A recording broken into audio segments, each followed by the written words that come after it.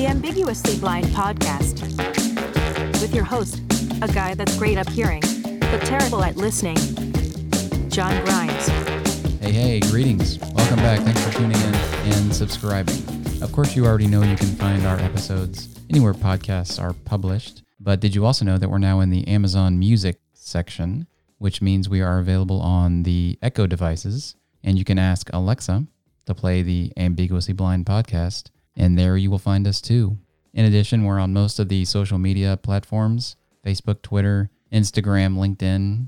So if you roam in any of those social media circles, we'd appreciate you connecting with us and following us to keep connected with the podcast and things that are going on here too. We are also on the web at ambiguouslyblind.com, where you'll find transcript of episodes, as well as pictures, links, and other things that we talk about. In addition, you'll find a link to the merch store and our Patreon page, which are really fantastic ways to help support the channel and keep things moving here. My guest today is Kelly Walker. She hosts her own podcast called Hustle and Pro. She talks to people in the Dallas-Fort Worth area about sports and all that implies. So I thought it'd be a good idea to have her on with us and talk about sports as they pertain to me. So Kelly, thanks for stopping by to talk sports. Thank you. Thanks for having me. I'm excited to be here to talk to you a little bit about a topic that I don't think you've covered too much in general yet, which is sports on your podcast. No, I haven't really. We did a few episodes ago, we had the National Blind Sports Week, and we talked about some sports, but not anything really as it pertains to me personally about sports. Well, we will today. So I have talked to you in front of my podcast audience before about some sports topics that are kind of affect you personally. But now we get to flip it around and talk to your audience and tell them your sports story. So I'm excited about that. Yeah, and this will probably be pretty quick because I don't know if my sports stories are I don't know that there's much depth to those. There probably are. So your podcast is the Lifestyle Frisco podcast. What is it you talk about? Right. So let's see. I'm about 90 episodes in to talking sports. It's called Hustle and Pro. Lifestyle Frisco is the publisher here locally in the Frisco, Texas area. And so my show is a weekly show where I talk sports from youth to pro is kind of my little tagline. And so I get Frisco ISD student athletes in and talk about what they've, experienced so far, maybe if they've committed or signed to go play in college, and we just talk to them about just how they juggle their life. And then we have so many professional sports here in town that I'm lucky enough to get to work with those teams and get professional athletes in the studio. And so we talk to Texas Legends basketball players. They're the Mavs minor league team, basically. And I talk to FC Dallas players, which is our MLS soccer team. And they have a development team also that I get to talk to those players. And I talk to the Frisco Rough Riders, which is the Texas Rangers minor league team. So we have a lot, and there's even the Dallas Stars are here. We have a new rugby team coming. We have all kinds of stuff here in Frisco. So I just talk to people who either play sports or used to play sports or whatever it is about their sports interests. And we just chat, and it's awesome. I love it. Who is the coolest person or maybe conversation you've had? Well, I do have a favorite. Besides me, obviously. Well, yes, your episode definitely tops the charts so far. My pro athlete favorites, so Reggie Cannon is one of my favorites. And he's kind of one of the bigger names that I've interviewed. He at the time was an FC Dallas player, and he plays for the U.S. men's national team. And he has, several months ago has moved on to play in Portugal. So he's no longer an FC Dallas guy, but he's a homegrown local kid. And back when I interviewed him, he was probably 20, I think he just turned 21.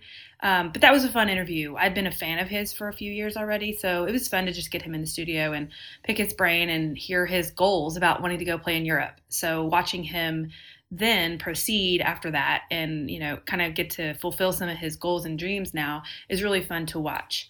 So Reggie Cannon is one of my tops. But then even some of the younger kids, Hannah Mandel, my student athlete, she's kind of my favorite interview because she was a soccer player also here from Wakeland High School. And just to hear how poised and goal-oriented this young lady was really impressive. And I've since watched her go off and play college soccer, and the things she's going to accomplish are pretty amazing. So those are a couple of my faves so far. And I think it's sports that has created a friendship between you and I. Does that sound about right? Yeah. I mean, yeah, it does. It all goes back to, I think I've said soccer now 3 times. So it really goes back to soccer, because the connection that you and I have is, well, my husband, who was your roommate back in college at Texas Tech. But the first memories that I think about knowing you guys was on the soccer field when we were playing intramural soccer, to co-ed intramural. And so, like, that's literally the first time I remember even seeing my husband, Ryan Walker, was during a soccer game, because he showed up at halftime once. And so, yeah, you were on that team. And so we had other mutual friends on that team. But yeah, soccer is how you and I originally started to know each other. So it is the soccer that binds us. Yep, it is. It is. But then we also played other intramural sports together. Well, I'm not sure if together. So you coached me in a couple sports, right? But I don't know if we actually were on the same team as players together, except for soccer. We were on the same team as soccer players, yeah, only. I don't think there was a co-ed basketball team. Mm-hmm. So, yeah, we coached basketball and flag football. There was a co-ed softball team, but I don't think you and I were on the same team. I think you were in the stands with Ryan watching 1 or 2 of those games, possibly, but I don't think you were on that team, right? No, for some reason, I've never been a big softball player. I don't know why, but I don't know why. I was not on the softball team. So, do you remember the infamous game when I thought you were there? I don't know if you remember this or not. It was October of 97 when I got hurt. 1997. Kelly, that was a long time ago. I know. I mean, I can't forget it because I got really hurt, but Ryan remembers it because he was sitting there watching, which I just assumed you were probably with him watching also. I think it was actually one of y'all's mutual friend, Kevin's team, who I was on their team or something. I don't know. Can't remember that part of it. But yeah, I got knocked out. I got hit in the head really hard with the softball that night and got knocked out cold. And my sister, Sarah, took me to the emergency room. I had been in college for a month and got hurt. It's a great introduction to college life.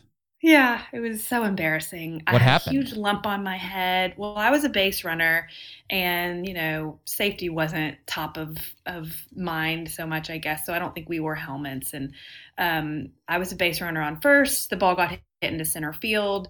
Center fielder got it to the second baseman quick enough to where he thought he could turn a double play. He catches the ball and turns to throw it to first, but I'm a yard away from him. So his throwing it to first to get me out as a runner hit me in the head, before he even kind of let go of it. It's almost like he punched me in the face, but with the ball in his hand. Yikes. If that makes sense. Yeah. Yep. The stitches cut my head open, knocked me out. It was memorable. And I guess the runner at first was safe then. Yeah, sure. Probably. Man, I wish I knew who was on that team. All I know was my sister. But yeah, I don't know who else was on that team. Was it co-ed? I just had one yeah, it was for sure co-ed because the guys who hit me for sure. Right. Yeah. I just had one bloody Kappa Delta sorority t-shirt to show for it and a big giant lump on my head for a while. But anywho, I know you're not here to hear my softball injury stories. Well, not because it's not interesting, but more of it's because it's because of a downer. We don't want to hear about the injury stories, right? Well, the good news is I bounced back. I still play softball for fun, even as a 40-something-year-old. So it has a good ending. But I want to know more about so like we just said, we met each other at Tech, happened to be on a soccer field playing intramurals. But I don't know much about your, time playing sports before that. I just assume you played all the normal childhood sports that maybe my husband played growing up with you. But so what did you play as a kid or love the most sports-wise? Soccer was probably the one I played the most. So that should be no surprise to you. But I also played baseball and basketball. I was kind of tall for my age. Yeah. So that kind of lent me to basketball, although I was not that good at basketball. I did play, and it was fun. I played, thinking if there was anything else. So basketball, Basketball baseball. through like middle school? Because I'm assuming at Plano you guys went to a competitive high school basketball, right? I did not play basketball at the high school level for the school. I did play in the rec leagues in the city. So we had Oh, between the YMCA and yeah. in where I was growing up, the city sports authority had the city leagues. So yeah, I played through high school. I played basketball, Oh, good. Okay, I didn't realize that. and So I you say played, you weren't very good. which is That why I means was the you coach. I was probably were. qualified to be the coach in college because Well, yeah. I mean, so much yeah, basketball experience, right? sure. You And gotta. but baseball, I probably stopped playing baseball. I want to say at the end of middle school. So Yeah, I didn't play baseball after middle school, but I continued to play soccer and basketball that's a through high pretty school. normal cutoff for baseball to play through middle school because then you get that. Okay, am I competitive enough to play for my high school? But if you aren't, the rec leagues kind of water down and stop really. I don't know. They sort of stop happening. At least nowadays, that's how baseball is. So that's pretty normal, I think, to baseball fizzle out after But middle school. there are lots of basketball, at least back, for me when I was doing it, there was very competitive soccer leagues outside of high school, and there Hmm. were pretty competitive basketball leagues outside of high school in our Yeah, area. So yeah, we played those pretty regularly. I never played football. I was gonna say I didn't hear football, which No, is another one I would maybe assume you never even Pee Wee like little kid no, football. no. I ran track in high school, or sorry, in middle school. Okay, I'm not fast, so you're not fast, I ran the 800 meter and the mile. and it was short lived because you were not super fast at it. No, I was not I very good. In never got fact, into running ever at middle I don't school. like I running. went It's like you've seen the movie Anchorman, right? sure, Where Ron Burgundy's Ron explaining Burgundy. explaining jogging, where you just go running for no apparent reason. Yeah, Yeah, that's kind of the way I feel about running. So unless I'm running from a bear or something, or my kids, there's right. really no reason to run Just for the heck of it. for the heck of it. Yeah. So interestingly, though, when I was in middle school, it's probably sixth grade. It was our first track meet, and I'm running the half mile and the mile. And I remember the bus ride to the track meet. I don't remember what I was eating, but it was something, probably candy or some sort of snack or something. And I got about a lap and a half through the Hmm. 2-lap 800-meter race and lost the contents of my snacks Hmm. on the track. Nice. Yeah, I hadn't quite figured that part out yet, but it was pretty fun. Yeah, I don't just like recreationally run either. I never got into running as a sport when I was younger. I went to a K through 8 private school growing up, and so I guess the sports offered were probably just limited, and we weren't, we had the basics, but not track was never on my radar. And so I never really learned how to be a good runner. And so as an adult, I try to run for exercise, but I don't enjoy it. But when you said that, it reminded me. Ryan always laughs that the only time he's running is if he's running after a ball on a soccer field, and then he can run forever. What seems like forever. He's conditioned to run after a soccer ball, but not just out in the street. Like if I say, "Hey, you want to go on a jog?" He's like, "What are you even talking about? Why?" Yeah, I can relate to that. So I don't like to run either, and I've explained that to other people. But when you're playing soccer, I mean, you end up running a ton in soccer, and Oh so if you yeah, add up all the running you do, it's a lot. So that seems like it's productive running to me. right. Just going Yeah. out Well, to get some it's fresh functional. air, You're or you're running after something. You're moving in a certain direction for a reason, and you're sprint. You're starting and stopping. One year, I bought him a chip that goes in your cleats that you can then it's like USB where you can put it in your computer and it'll tell you your stats. They're really popular now, but back when we did this, it would chart his running in a game and tell you your burst speed and how many miles you ran during that time period. And so it was interesting because sometimes he would run like 7 miles in a game. yeah, And I you just believe don't it. feel like you just did that. But if you're playing two 45-minute halves in a full blown soccer game, and you're a midfielder like he is, you run the whole time. You're just constantly on the go. What position did you play when you played soccer? I was usually defense. Yeah, defense would be generally what it was. Sometimes I played striker, forward. Oh, okay.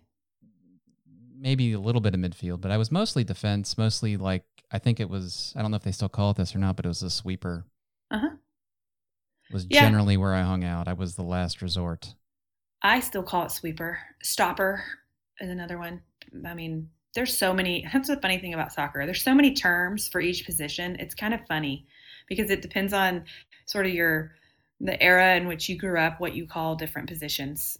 And I don't know why. It's probably because of my skill set was why I was in that position. But I'm not generally a defensive guy. I would prefer to be on offense. Mm-hmm. But I don't think I had the finesse with my feet to be a very productive striker. But as I aged, I seemed like I was in defense. But as a kid, very little kid, 5, 6, 7 years old, I did score a lot of goals back in those days. But nice. I didn't age well. My offensive prowess didn't age well, apparently. Didn't keep up. Yeah. But I did like foiling the other offensive guys. That was a lot of fun. But a sport that we haven't talked about, which I don't know if that really wasn't a sport for me, was cycling. I think we'll talk about this later too, but I did ride bikes, as kids do, quite a bit as a youngster. Yeah, just like neighborhood bike gangs with your friends, getting into trouble. Yeah. And my dad was big into biking, and he would ride on he would take long rides. There was, where we're from in Ohio, there's a race called TOSRV, TOSRV, Tour of Scioto River Valley. Oh. So it's kind of like the Tour de France, but it's in this little southern part of Ohio. And I don't know how many miles it is, but it's a 2-day race. And you start they started in Columbus, which is the capital, and rode, I'm guessing about 80 miles. Wow. To an end point, and then they stayed there and then rode back the next day. Wow, that's pretty big time. Yeah, and my dad has done that a few times. So he would, I can remember him doing that. So we would always bike a lot. My brother and my dad and I, we would go out on bike rides a lot. So in addition to just goofing around with my buddies, we did some biking too. So yeah, you were at a little higher level than the old neighborhood bike gang. If you actually had a dad that was, a cyclist and knew how to cycle 80 miles, and that's pretty impressive. Yeah. He was okay. What about rollerblading? No, this was big, and when you were growing up. Well, I was kind of on so my brother did that, who's a few years younger than me, and he had rollerblades. I didn't, but I could squeeze into his occasionally, and I did that. I did roller skate a lot.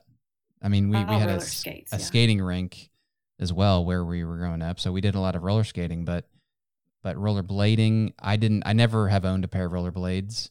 I've been in them before, and my brother went on to play hockey and stuff too, which kind of lends itself to rollerblading. Oh yeah, sure. You gotta know how to rollerblade or skate if you're going to play hockey. Never really did rollerblades, though. What about skateboarding? No. I think I did have a skateboard. I had a Back to the Future skateboard. Nice. Which will tell you awesome. Everything you need to know about skateboarding, because the people that were real skateboarders did not have a Back to the Future skateboard. Yeah, that might have been a little gimmicky, a little too obvious. They had, I don't know what they had, but it wasn't a Back to the Future skateboard. But we all, speaking of baseball, what it was? What they all had were the build your own kind, where you buy like the pieces. And it was the board. I don't know all the pieces. I was not a skateboarder, but they would build their own to make it like hardcore. Yeah, what I remember would be like the board with basically like gritty kind of sandpaper stuff on the top, but it was covered in stickers and stuff on the bottom and other the graffiti looking. Yes. Yeah. So no, I wasn't a big skateboarder, although I had one, but no. Me neither. But speaking of baseball though, we played a lot of wiffle ball. Oh yeah, sure. And I mean Wiffle a balls, lot of wiffle ball. like backyard type of wiffle ball. Yes. Yeah. Yes. Where I was growing up in Ohio, we had much bigger backyards than we have here in Texas, in North Texas. And we would play, we had about 4 or 5 venues in the neighborhood, and wiffle ball was a big player. Wiffle ball is awesome because you can swing as hard as you want, but the only bad parts are if the sting of the ball, if you get hit on your skin, or hitting it over a fence and having to go ask a neighbor to get your ball like back the whole or something. Sandlot issue. Yeah. I love Sandlot. I just recorded a podcast episode about favorite sports movies, and Sandlot was on my list. And I actually realized my top 5 were all baseball movies. So it was kind of funny doing my list because I thought, oh, they'll be all over the place. But once I actually narrowed them down, I apparently most enjoy watching baseball movies. I think I'm the same way. What are your top 5?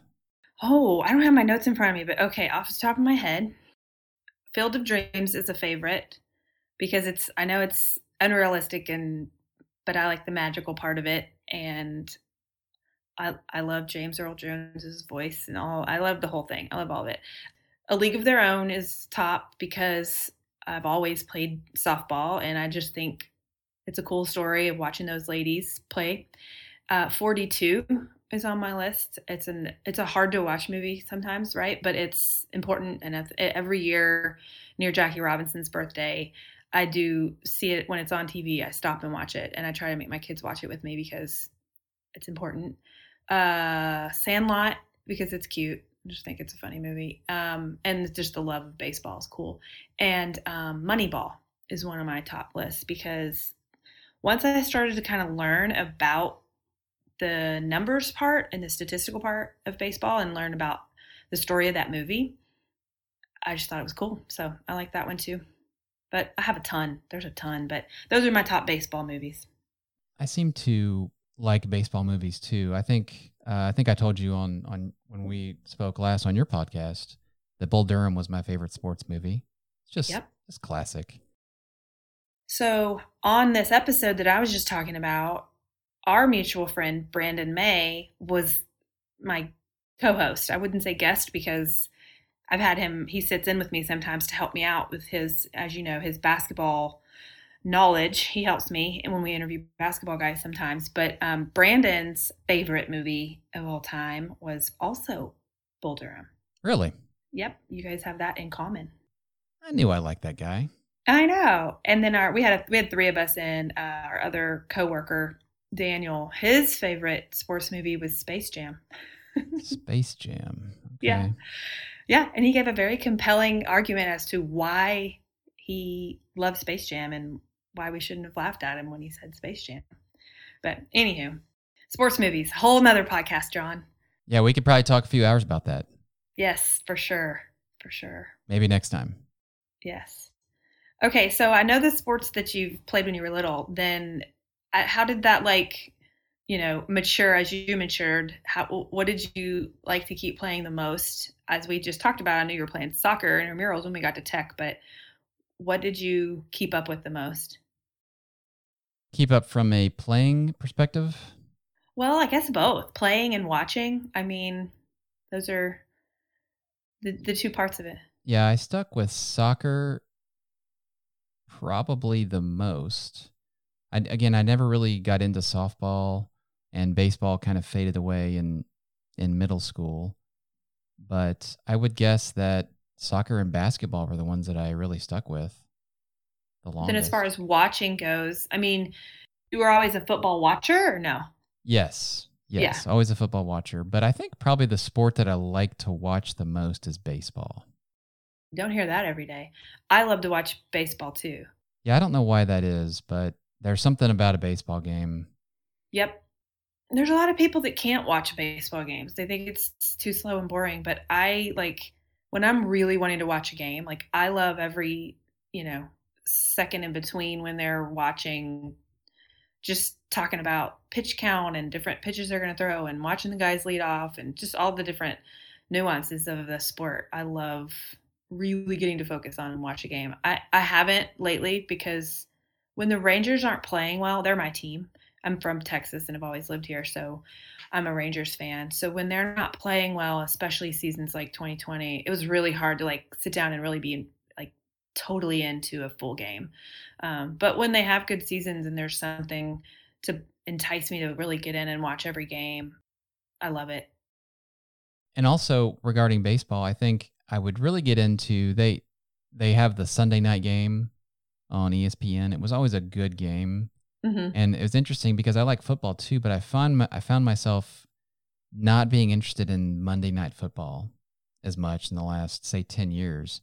Just for whatever reason, I don't know why, but football, I the teams I like to follow, but then the Monday Night Football game, if it wasn't a team I was interested in, I didn't really want to watch it.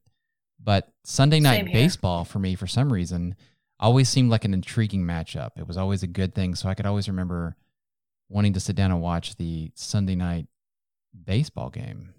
Yeah, same here with certain football games. Unless it's my team, I sometimes can't get into it. Unless it's a big storyline and it's a big rival game, or I don't know, some playoff implication or something major happening.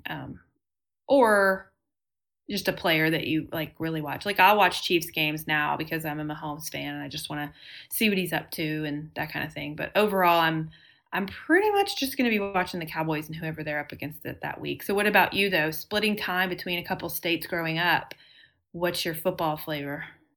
Well, my primary football flavor would be the Cincinnati Bengals. Mm-hmm. And pretty close to that would be the Dallas Cowboys.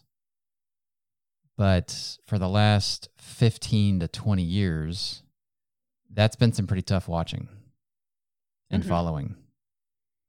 Actually, Indeed. Longer for the Bengals. The Bengals were in the Super Bowl, I think, in 1986, 7 or 8. I don't remember what year it was. Yeah, you've had some dry spells then. But hey, it always comes around. So you've put in a lot of time as both of those fans. So when yours rolls around, you could get hit with like some really good football years for both of your teams here pretty soon. That's not wishful really thinking. soon, but yeah. So like if the Bengals were there, let's just say 87. Of course, they lost. Joe Montana beat them in the Super Bowl, and then like skip forward about 3 or 4 years later, then the Cowboys start just knocking it out. So those three early 90s Cowboys teams were just, that's in the age group that I was in, that was just unbelievable. That was it. Yeah. 93, 4, 5 or 3, 4, 6. 3, 4, 6. But there has not been anything for the Bengals or the Cowboys since. Yeah. Playoff game here and there, but occasionally to write home about. No. Yeah, it's tough, but that's why we stick with sports, because it's not always, unless you're in Boston or LA lately, it's not always winning all the time, right? You stick with it in hopes that your team comes around, because there's always a chance. There's always a chance that next season something could happen. So we always go back and keep watching. It's a lot like life, you don't win every time. Right. But you got to go back and see if you can get better. So when you're talking about football and watching, so like I'm curious, consuming sports in person, like, okay, ignore the fact that we're not really able to be in person at sports like we would the rest of our lives right now. Ignoring that, how do you feel about consuming sports in person versus TV or listening to the radio? Yeah, that's an interesting question. So that certainly has changed for me since with the visual changes that I've had. Right. And I would love to go to sporting events prior to vision change. So we did have season tickets to those Cowboy years. So I was at a lot of those games, and Dallas Cowboys, Texas Rangers, the Dallas Stars, all the Dallas teams, and couldn't get enough of that. It was just it was awesome, especially at the age I was. But after vision loss, it's not as exciting to be there, mostly because I can't see what's going on. Yeah. So like, let's take, for example, a Cowboys game. What I typically would do, and I've been to some Cowboys games after vision change, so For Oh, me, you have. yeah, for me, I'm there for the excitement of being there, Mm-hmm. and I can see, I've talked about in previous episodes, I've talked about kind of my visual acuity and how that translates to what I can actually see, because it's really tough to describe, which is why I call myself ambiguously blind. Right. And being in a sporting arena, a football game or a basketball game or any game, I really can't get a good feel for. I usually feed off of the, like, if it's a basketball game, if I'm at the home team's arena and everybody Mm-hmm. goes nuts after somebody throws the ball up, then I just assume they made it, right? Right, right. But I mean, I can imagine though, after vision loss, being at a Cowboys game. I mean, that's a sport where, as a spectator, you're watching and paying attention to, first down marker, and like those are small details far away from you that to really kind of enjoy each drive, like you need to be aware of how far are they going? How far did they just go? And you probably sitting in the stands can't see that and take that in, right? So then you're just waiting to hear the reactions. Right. Did he catch that? Did the tight end really throw a bad block, or was it really holding, or what was this person doing? So I rely totally on the PA system, to kind of know what's going on. But the thing that I Yeah. would do really to make it more palatable for me is I would bring a radio. So I'd have, Mm. you've seen those people in the stands. It happens a lot more at baseball games, I think. But you Mhm. see the people in the stands that are there, but they've got their headphones on because they're Right. listening to the play-by-play. So for me to go to any event, I need to have the radio broadcast in my ears, Okay. or it's really meaningless for me to be there. So I will fight through the traffic to get there, all the sea of people coming and going, pay $40 for a Coke, and really not Right. consume much of actually what's going on if I don't have access to the play-by-play or whatever. So I mean, that makes total sense. Even me, I have no, visual challenges of seeing anything out there. Going to a Cowboys game isn't that great. I prefer watching them on TV so that I can watch at my own pace. I can hear the announcers. I can see the replays. And it's one of those sports that it's not as all it's cracked up to be being in person for me. Other sports I enjoy it more. I love being at a Rangers game. We go to every FC Dallas home game. Like there are like I do not like watching soccer on TV when I'm a season ticket holder and know how it feels to be, a few rows up and seeing all the nuances and hearing the ball hit their cleats and everything. But yeah, I can't even imagine why you would want to be there at a Cowboys game. yeah, I would say, just to kind of understand what it is, just imagine you're there and just kind of close your eyes Hmm. and see what you take in. Now, there's lots of stuff to take in, don't get me wrong. So there's Sure. lots of things to hear and other things like that. But if you have the play-by-play in your ear, it makes it light years ahead. But I will say, play-by-play is not equal among sports either. Mm. I don't know exactly why. Maybe because it's been broadcast so much or so long on a play-by-play basis. It's baseball. I'm a Texas Rangers fan too, and will listen to lots of Texas Rangers games. And the great Eric Nadel, Hmm. I don't know what it is. I mean, he's got a soothing voice and a great sound and all that kind of stuff, and his knowledge and everything is really great. But really, I think any baseball broadcaster they go through so minute details of things Hmm. that the other sports do not.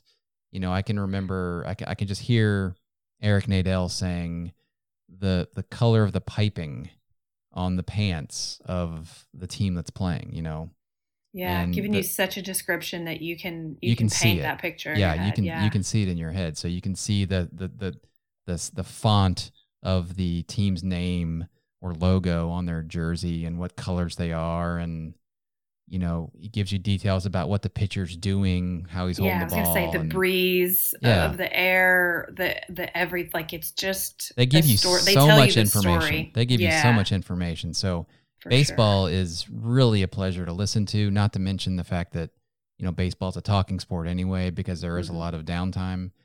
So there's so much stuff or so much time to fill that they give you all those details. And I really like listening to baseball. I like watching baseball on TV, and I really like listening to baseball. And even if I'm going to be at a game, I think the one I would like to be at the most would be a baseball game Hmm. because of the amount of detail I can get through Yeah, the play by so play. that's how I grew up. My dad watched Rangers games on the TV, but listened to them on the radio and Yes. muted the TV. And that's just sort of how I grew up. And those are the voices that I was used to hearing and the descriptions and just the way it was delivered. That's what I'm kind of was used to. And that's why I love baseball so much is because we watched every sport in our household, but there's so much baseball to be watched that it feels like there was always a baseball game on. Okay, but you said something a while ago that I wanted to ask you about as far as listening in. What about like NASCAR and sports like that are really designed for fans to be like listening in on the team's wavelength even? Have you ever gotten into that? Oh, just a little bit. For some reason, I'm not a big NASCAR guy. I don't I don't hate it, but I'm not a hater, but I'm not a lover either. So Yeah. no. And I've been to some NASCAR races, and if people think baseball is boring, I don't know what to tell you about a NASCAR race. I mean, they go around in circles, and I think they're obviously very talented, and they do to do what they do, especially at the speed and the proximity there. Going 80 to 120 miles an hour within inches of another car. That's pretty amazing. And at the Yeah. angles and things of those turns, but no, I've never I really gotten into agree. it. It's amazing and I give them all the props, but I don't get it either. I don't get when you are like when the people around us. I think we IndyCar and NASCAR. There's a couple of things we've been here at Texas Motor Speedway, but I don't really get what they're listening for when they have their headphones on and they're listening to the feed. Like I guess they're listening to the guys communicate with each other with pit stops and different things, but it just I've never really dove into it enough to really fully like understand and embrace it.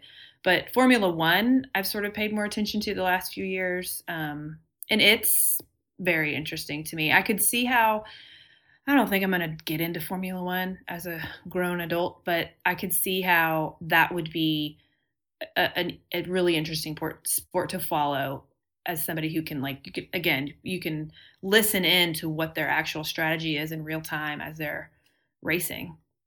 Yeah, I see how that would be cool, and I've heard some of those, the talk, the chatter between the drivers and the pit crews and all those and the spotters and those guys, and it's cool and it's interesting to me for a little bit, but I just can't get into racing like that. What about the ticket? So I consume a lot of my sports information via the ticket. I don't consume sports when they're doing coverage of certain things. If they happen to be doing post game shows, I don't really consume it that way. But just on like my everyday daytime listening, I get a lot of my sports info from there. Are you a ticket listener? Yes, I'm a P1. Yes, me too. So do you understand like when they're so when they're talking about like the Masters, that's sort of top of mind lately. And when they're talking about Hail Mary throws and they do a 15-minute segment on, a specific play or something, and it's something that you couldn't see yourself because maybe you don't watch golf because I don't know, or maybe you didn't see the football game, depending on how well you can see plays on your TV. Do you like it when that happens on the ticket, or do you tune out because you're like, I don't know, I didn't consume it as visually as they did? Well, I don't know. I guess that depends on specifically what it is. Generally, I won't leave the ticket because of generally it's not because they're talking about something I'm not interested in, because they generally are pretty on point for what I'm interested in. But even if I couldn't see it because of my vision, oftentimes, especially in life recently, I don't see a lot of sports anyway because there's too many other things going on. So there's a pretty good chance I haven't seen a play they're talking about anyway. But generally speaking, I think because they're in an audio medium, I think they do a pretty good job of describing what they're talking about, assuming that some people, or maybe many people, haven't seen the play. So I can generally pick up on those things. I don't feel left out in that regard. Good. Yeah, I was curious because I've either usually seen what they're talking about, or I'll go pull it up and, if it's something I'm really curious about what they're talking about. Okay, I want to circle back though. When you mentioned cycling, so what about like Tour de France? Are you watching that unfold when that's happening in the summers? No.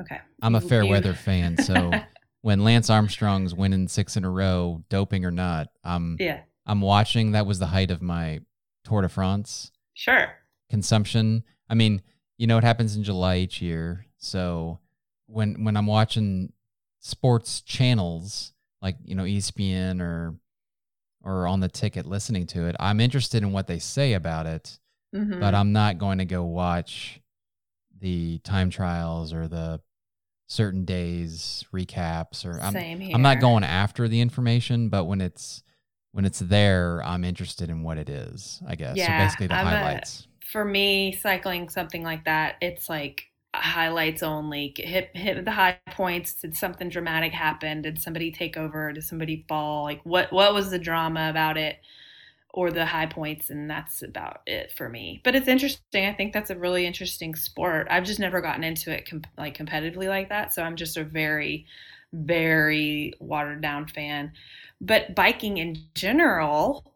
So I want to ask you about that, because when you were on my podcast, we talked about that a lot. How I was surprised to know that seems like something you're kind of getting back into this day and age. So tell me, what's the most recent in your biking experiences? Yeah, so I have recently started biking through the lockdown process. We've had a lot of time to spend at home, maybe too much. So we're trying to find things to do, and we've got some kiddos at home, and we've got to figure out something to do with them. Not that we wouldn't be doing this anyway, but it just kind of seemed to be the right time for us to start doing biking, and they took to it. And all of a sudden we've got some bikers in the house, and mom and dad now have to keep up with that. It was pretty easy when they were on a tricycle or a balance bike. You could mostly keep up with them, but after they get training wheels off and on 2 wheels, it's and as I mentioned, I don't like running, so I'm certainly not going to run after that as well. So we started going into some biking and quickly realized that we needed some bikes of our own. And my wife Erin and we didn't have bikes, and I don't know really why she didn't, other than she just doesn't ride bikes. And for me, I think I didn't have one. I don't know that I thought I couldn't ride them. I certainly have done a lot of bike riding in my life, but since vision change, I really haven't ridden a bike. Well, you probably it wasn't something you expected to be doing. So it's not like you're going to just have a bike laying around. I mean, a lot of us, when you leave your childhood area, you don't really have a bike. I got a bike in college because we lived so close to campus, but of course it was something so cheap, you leave it there. Then when you go and you get your adult life started, a bike isn't typically one of the first things you go invest in and just hang on to for 20 years. So you only get it when you feel the need to invest in one that you're going to be riding around for a while. So it doesn't surprise me that you wouldn't have one. That's probably how I would describe kind of what happened with us. And we got a bike for Erin, and she really liked riding it. And one day I decided I would try to take it for a spin. And the old saying is true: you never forget how to ride a bike. So I rode it, and very quickly really liked the sensation. I mean, the feel of moving at that speed, and the ability to get from, say, one end of the block to the other in a much faster pace, and the autonomy of just being able to go. So yeah, the freedom. There's something about riding a bike, right? There's just some feeling. Oh yeah, the wind blowing through my hair. kind of a joke. Coasting. Yeah. So we got her bike, and she was riding a lot. And so, of course, I started riding. And then we had an issue because we only had one bike and there was two of us. So then as it turned out, I got a bike, and I've been going pretty bananas with biking.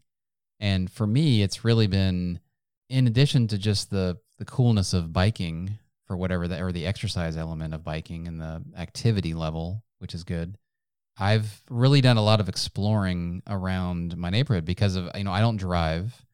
Mm-hmm. So there are parts of just areas that I just haven't been to. I mean, I've been there, but because we're in the car moving faster than we are, or we're walking or something, just walking through the neighborhood, I don't really get the time to go exactly where I want to go, when I want to go there, and see exactly what I want to see, or look at something in particular. So I've pretty much explored every square inch of our neighborhood now, up and down the streets and through the fields and up and down the alleys and through the construction sites. And that's awesome. I've been pretty active. Yeah. Yeah. Your childhood, exploring bike gang got to come back out, and it is fun to go into the crevices of your neighborhood that you can't access with a car, and just sort of see where this creek goes, or where this path goes, or what's back here. And it's go in between places that you just never go. There's something very interesting about it. So that's awesome that you're out there exploring and biking. And for me, it's exhilarating and really terrifying from second to second, because I haven't had any close encounters yet, but that's good. It's I've only stayed within our neighborhood. So, I mean, it's a pretty good sized neighborhood, but I've been in the streets. I try to stay in the street, occasionally in the sidewalks, but so there's lots of cars, but nothing like the main streets. So I hope to venture out, and I actually have crossed some pretty major streets into other neighborhoods, and there are appropriate crosswalks available. So I'm confident I can do that without issue. I think I've had my bike for about 3 months now, and after a few weeks, or maybe a week or so of riding it, I got a tracking app on my phone. And so since I've got the tracking app installed, I'm about 200 miles of biking, according to the app. That's a lot. That sounds like a lot. Well, considering I've rode 0 miles for the last 20 years, roughly, 200 miles in about a, about a 3-month time period. 200 miles is pretty extraordinary. I'd say that's a pretty good increase. Yeah, it's a pretty dramatic change. Your pace is high. I don't know how long I can maintain that. Just promise me that if you do venture out to the big roads and you're going on like these really big multi-lane roads, that you have a buddy. I just feel like you need a buddy with you. I feel like that with any biker, anybody cycling around. Yeah, buddies are always good, especially in the cycling or running world. So, because things can happen too. I mean, I've even had where my chains come loose and I've had to, try to fix it. So that stuff happens. But there's a coffee shop about that they would require a crossing of the street 2 ways. Mm-hmm. That is on my list of things to do. Do it pretty soon. Yeah. Just take a friend or Aaron. Well, the problem is I really can't take Aaron. I can come sit with your family, and you guys can go get your coffee. You can go on a biking coffee date. I would love to do that. I mean, we've talked about it, but there's just so many things that have to happen for that small of a little activity really to make sense. So I know. Yeah, we really can't go biking together right now. I mean, we go together as a family, but as you know, with having kids, especially depending upon their ages, it isn't really always a lot of biking that happens at our age. It's a lot of standing still and whining and water talking, and looking and readjusting. Yep, I get that. I remember that. All right, so I'm talking about being worried about you going out on your own to take on that adventure. Have there been any times when you have like with your vision loss, when you have been like actually worried or feared for your safety when you're doing something sporty, or has that come up? Yeah, it has. Probably somewhat regularly. I mean, depends on what kind of sport you're talking about. I mean, watching a movie can be a sport. If you remember Chris Arnold, as we're talking about the ticket, but nobody else will get that reference, so maybe I should cut that part out. Crossing the street, walking your dog, things can happen. So that's always in the back of my mind with really anything. But as it pertains to sporting, like at an event, yeah, it's not. So sometimes I find it difficult, especially like coming and going from a game. The massive amount of people that are moving, so it's hard for me to kind of navigate in a large swarm of people. That would be true for any crowd. So, but at a sporting event, like it's usually when it's over, it's usually the biggest because everybody's leaving at the same time. So generally I will try to leave early or stay late, generally stay late so I can see what's going on unless the game's out of hand or something. But I do remember the crowd thin out before you try to. Yeah, it's just not fun just kind of pinballing in between a bunch of people. And I mean, people bump into people all the time. That's not really a big deal, but I seem to do it an extraordinary amount of times and plus it's just kind of, it's mentally taxing for me to be so concerned about not doing that it's just like I just rather wait kind of thing. Right. So that's one of the things you got to be aware of if you're going to a sporting event with me, that would be something I would try to avoid, would be the mass exodus or being in a long or big group of people, I guess would be the case. But I can also remember really pretty vividly one of the first sporting events I went to after my vision change happened in 1998 was a Texas Rangers game. And it was during the summer of that year after I was home recuperating, and my dad and I went to a Rangers game and really hadn't considered anything about being at a game. I was pretty excited to go because it was summer and it was baseball, and I like watching baseball. And I can remember I didn't have my radio, so that was one thing that I later learned would have made things better. I wasn't even considering that. But it was more or less just going and getting out of the house and being out there. So we went to the game, and I really didn't. The radio thing would have helped things, the enjoyment of the game, but I was so concerned with getting hit by a foul ball that it ruined the game for me. And I think, I remember correctly, I'd have to ask my dad, but I think we moved once or twice because I just was so uncomfortable. Now the possibility of getting hit with a foul ball is very small, but yeah, it is. But the fact that I was adjusting to this new vision field that I had, and what I could and couldn't see, and what my limitations were, and all that kind of stuff, I just had this irrational fear of being hit, and it really was tough for me to sit there. It wasn't fun. Well, but I bet that goes back to you saying how much baseball you've watched and how much you enjoy it and you get into it.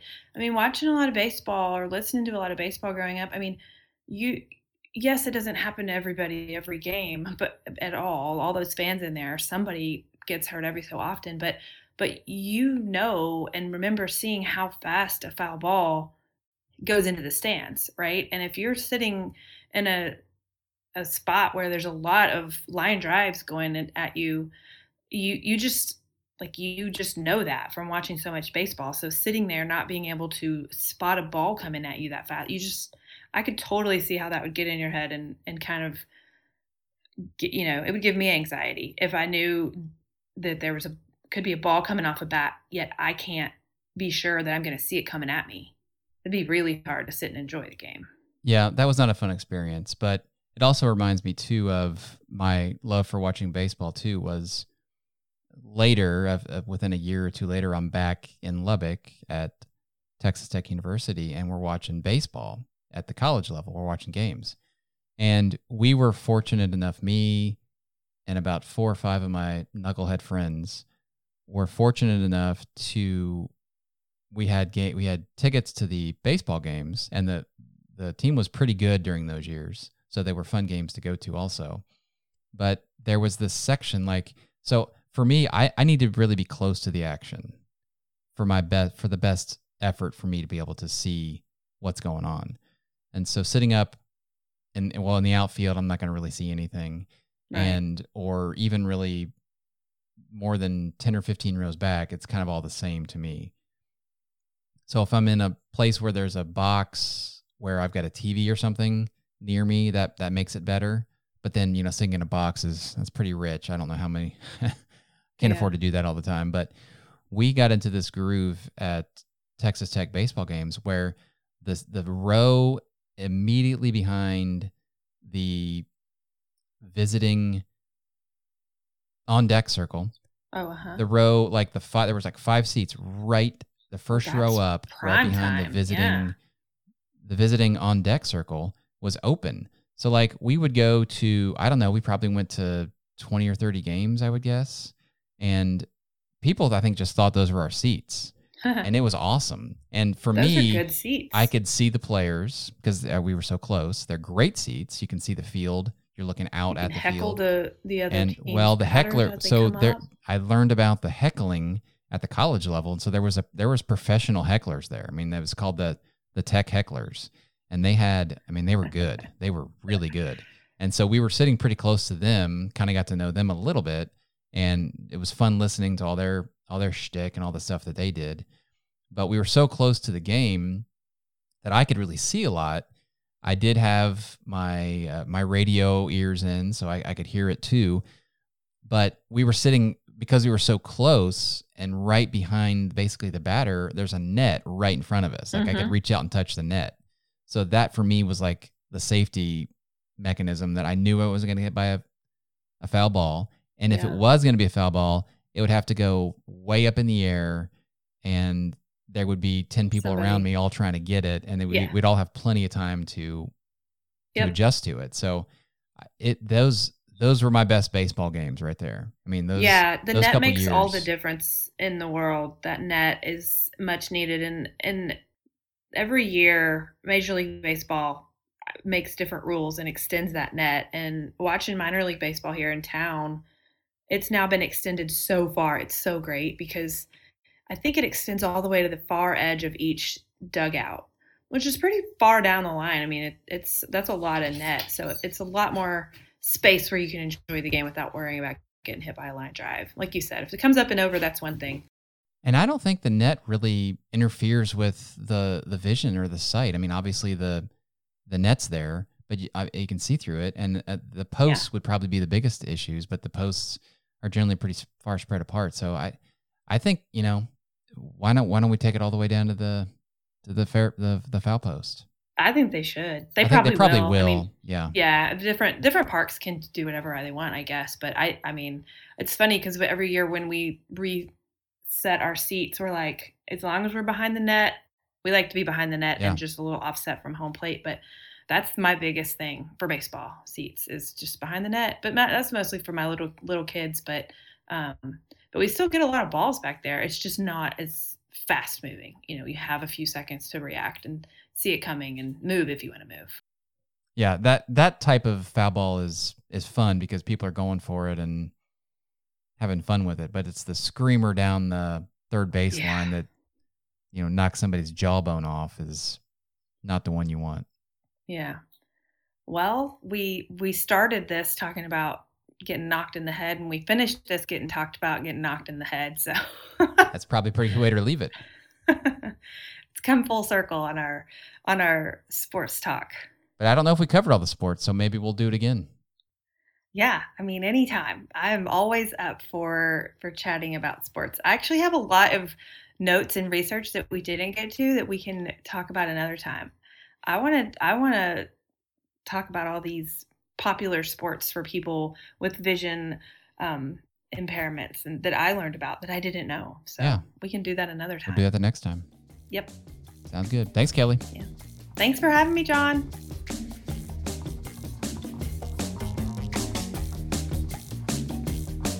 Thanks for spending time with the Ambiguously Blind podcast. Please rate and write a review wherever you subscribe. And for a complete transcript of this episode, connect and share with us at ambiguouslyblind.com.